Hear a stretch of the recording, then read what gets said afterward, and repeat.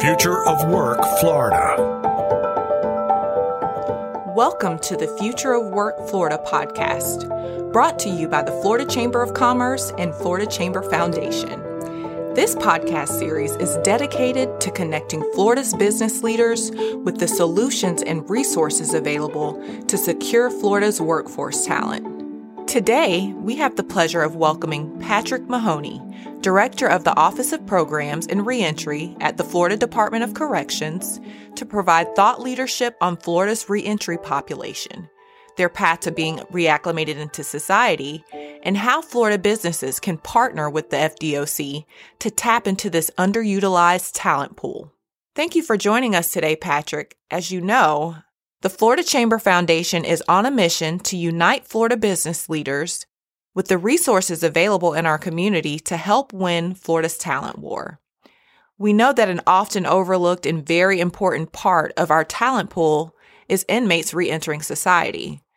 Approximately how many individuals are reentering society from the prison system each year? A great question. And again, thank you for inviting me. I appreciate the opportunity to get in front of the Florida business leaders and engage them and welcome them into our system. So Florida Department of Corrections has just over 80,000 individuals incarcerated in our facilities. Prior to COVID in, say, February of 2020, we had about 94,000 individuals in our system. And then because of the pandemic, our populations dropped. We were releasing, before the pandemic, about 28,000 individuals per year from our facilities. Right now, it's about 23,000 plus.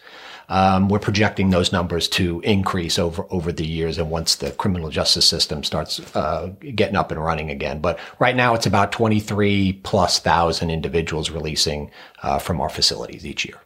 Got it. So let's stay there. Please give us an overview of the world of reentry and what that process looks like for inmates. Sure. Reentry, as many individuals don't necessarily get, is a very complex issue. Reentry isn't just one singular program. It's actually a process.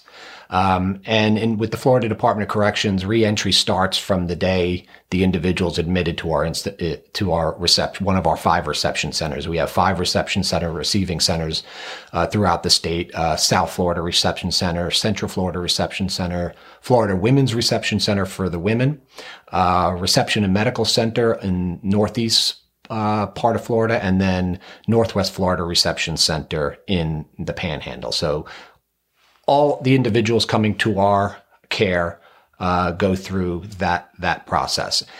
The reception process lasts about 21 days or so. During that time, everyone goes through a battery of testing and assessments, physical health tests, mental health tests, educational level assessments,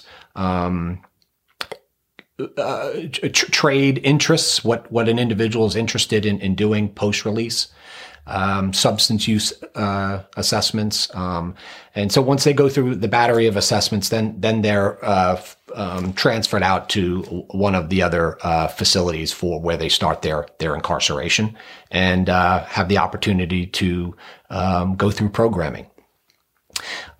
Programming, of course, includes academic program, career and technical programming, and substance use programming, and then a variety of other betterment type programs. They get a job assignment, so they're working in the facilities, and that starts the preparation process for reentry. Once they start getting towards their release date, then the individual starts really focusing on where they're going to live, a job, follow-up treatment if necessary, and then that connection to community. And that's really where the reentry really hits the road. Our roadmap to restoration, which is our strategic initiative, where we're engaging communities with intent to ensure the communities are willing and able to accept these individuals back into society. And that includes, again, housing, employment, of course, employment, and any other follow-up continuum of care type programming. So that's very interesting, Patrick. I wasn't aware, and I'm sure many aren't aware, of how thorough the reentry process is, starting from practically the moment of incarceration through their residency in the system. So tell us a little more about the process just prior to release, the ways in which reentrants are prepared to hit the ground running, if you will, once they reenter society. Just prior to being released, again, they go through a mandatory 100-hour transition skills programming, where they're taught life skills, soft skills, resume writing, interview and communication skills, getting them prepared for release. Part of our roadmap to restoration is bringing the community into the institutions as well prior to release, getting them connected with mentors, with jobs, with the business community. So reentry is a complicated process that actually starts from day one. Very cool. So as you know, the Florida Department of Corrections has been ramping up efforts to partner with the business community on transitioning inmates into the workforce. What challenges have you faced in solidifying partnerships, and what can be done to better support FDOC's efforts to open up opportunities for reentrants? Individuals that are released from incarceration are 5 times more likely to be unemployed than the general population. 5 times. That's a significant statistic. Our engagement with the business leaders, trade associations, the business community, you're probably going to hear that often come out of my mouth during this interview. That our engagement. Our engagement is strong. The hard part is the continual engagement with the resources we have. Again, we have 80,000 plus individuals incarcerated, 20,000 plus individuals that are going to be released. So the continual engagement with communities, bringing with the business leaders, bringing them into our institutions with intent, with a strategic mind, is the difficult part.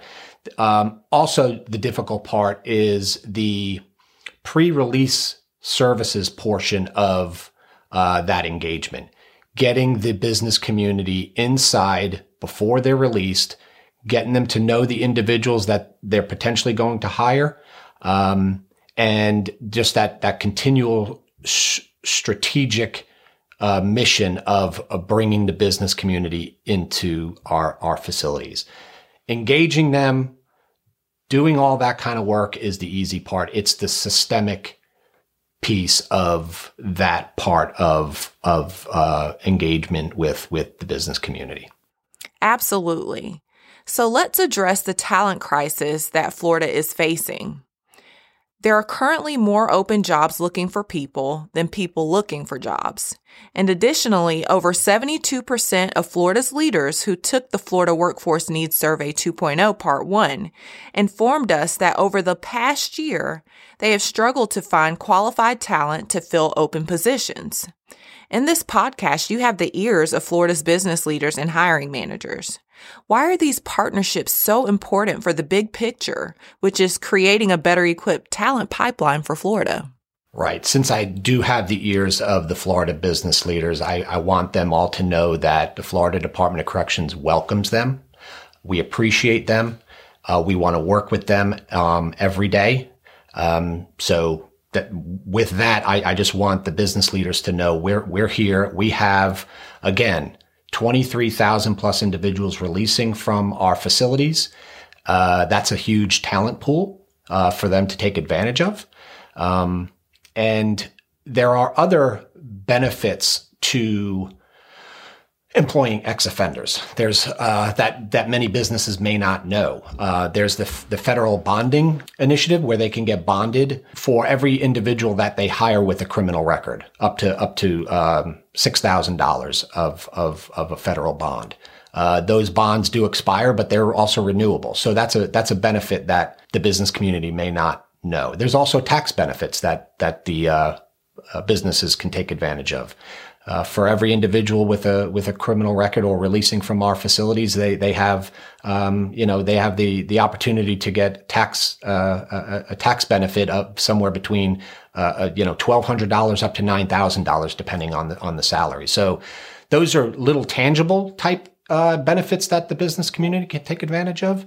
And then just also the societal benefits of employing somebody that is 5 times more likely to be unemployed, paying taxes, becoming positive contributors of our great state. Sounds like there are a lot of unique partnerships in play. Are there any other areas of success you'd like to talk about today in regard to reentry? So the Florida Department of Corrections has many programs that we offer to the incarcerated population. We offer programs in building and construction, carpentry, welding, electrical, masonry programs, even machine technology type programs we have. So we have many programs to offer the individuals incarcerated.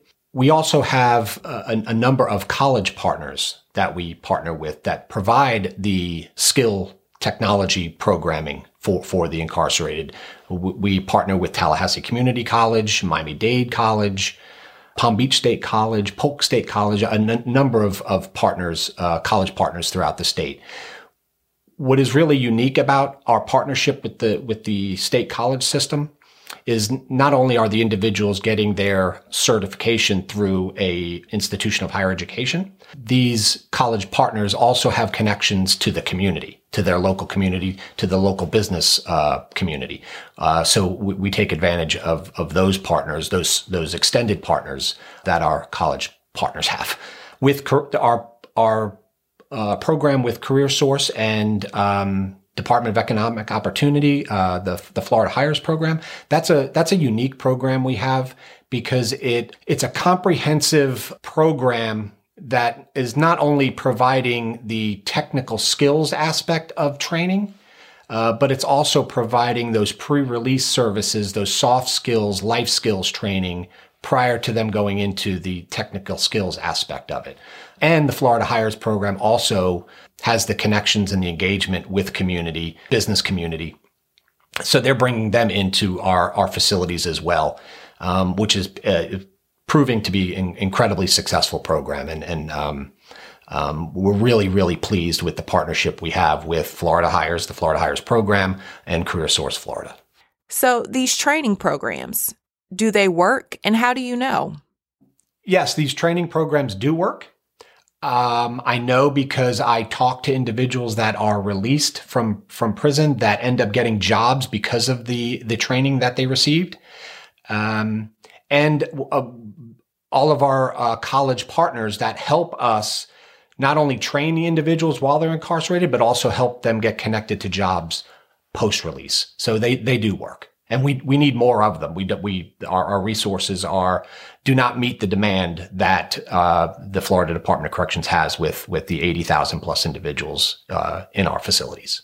That's awesome, Patrick. So Florida is expected to grow by approximately 3.5 million more residents by 2030, and will need about 1.62 million net new jobs to fulfill current workforce demands and prepare for those new Floridians that will call Florida home. What would you say is needed to ensure Florida is able to meet those demands? I would say Florida needs to meet those demands by expanding this skilled employees. We need more skilled employees. We have, again, an opportunity to do that with the number of individuals that are incarcerated in prison. They are, the individuals incarcerated in prison are hungry for, education.